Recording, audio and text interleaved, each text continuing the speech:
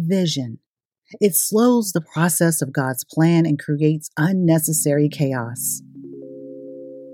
Dear friend, I invite you to read today's assigned passages using our link to BibleGateway.com.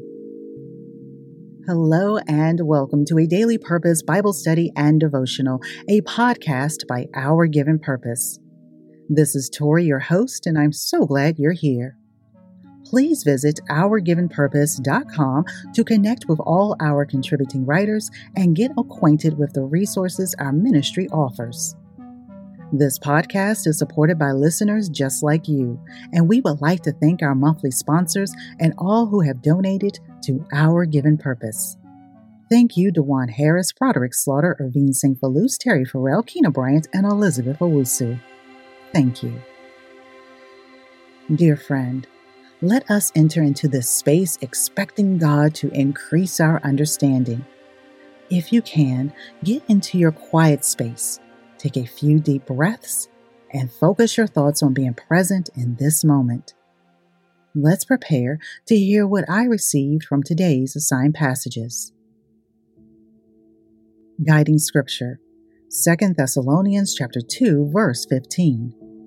So then, brothers and sisters, stand firm and hold fast to the teachings we passed on to you, whether by word of mouth or by letter. Stand Firm by founding writer Tori Slaughter.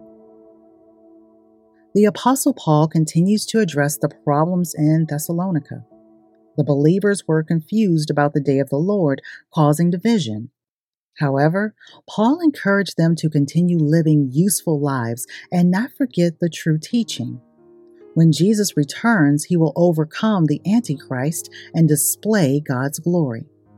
Until that time comes, we are called to stand firm. 2 Chronicles chapter 20 verse 17 says, "You will not have to fight this battle. Take up your position, stand firm, and see the deliverance the Lord will give you, Judah and Jerusalem. Do not be afraid. Do not be discouraged. Go out to face them tomorrow, and the Lord will be with you." Job chapter 11 verse 15.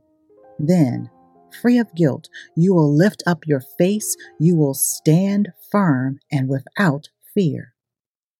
2 Corinthians chapter 1 verse 21. "Now it is God who makes both us and you stand firm in Christ. He anointed us." Philippians 4:1. "My brothers and sisters, that is how you should stand firm in the Lord's strength. I love you and long for you. Dear friends, you are my joy and my crown." And 1 Thessalonians chapter 3 verse 8. "Now we really live because you are standing firm in the Lord." Please join me in prayer. Blessed are those whose strength is in God our Father, whose hearts are set on pilgrimage. Amen. Stand Firm by founding writer Tori Slaughter.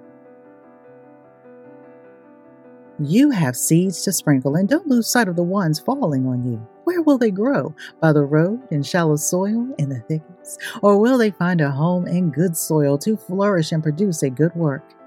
What God has begun in you, He will complete. Have faith and be bold. Thank you for listening to today's devotional. Please visit OurGivenPurpose.com for more resources, to get on our mailing list, become a monthly sponsor, and connect with our contributing writers.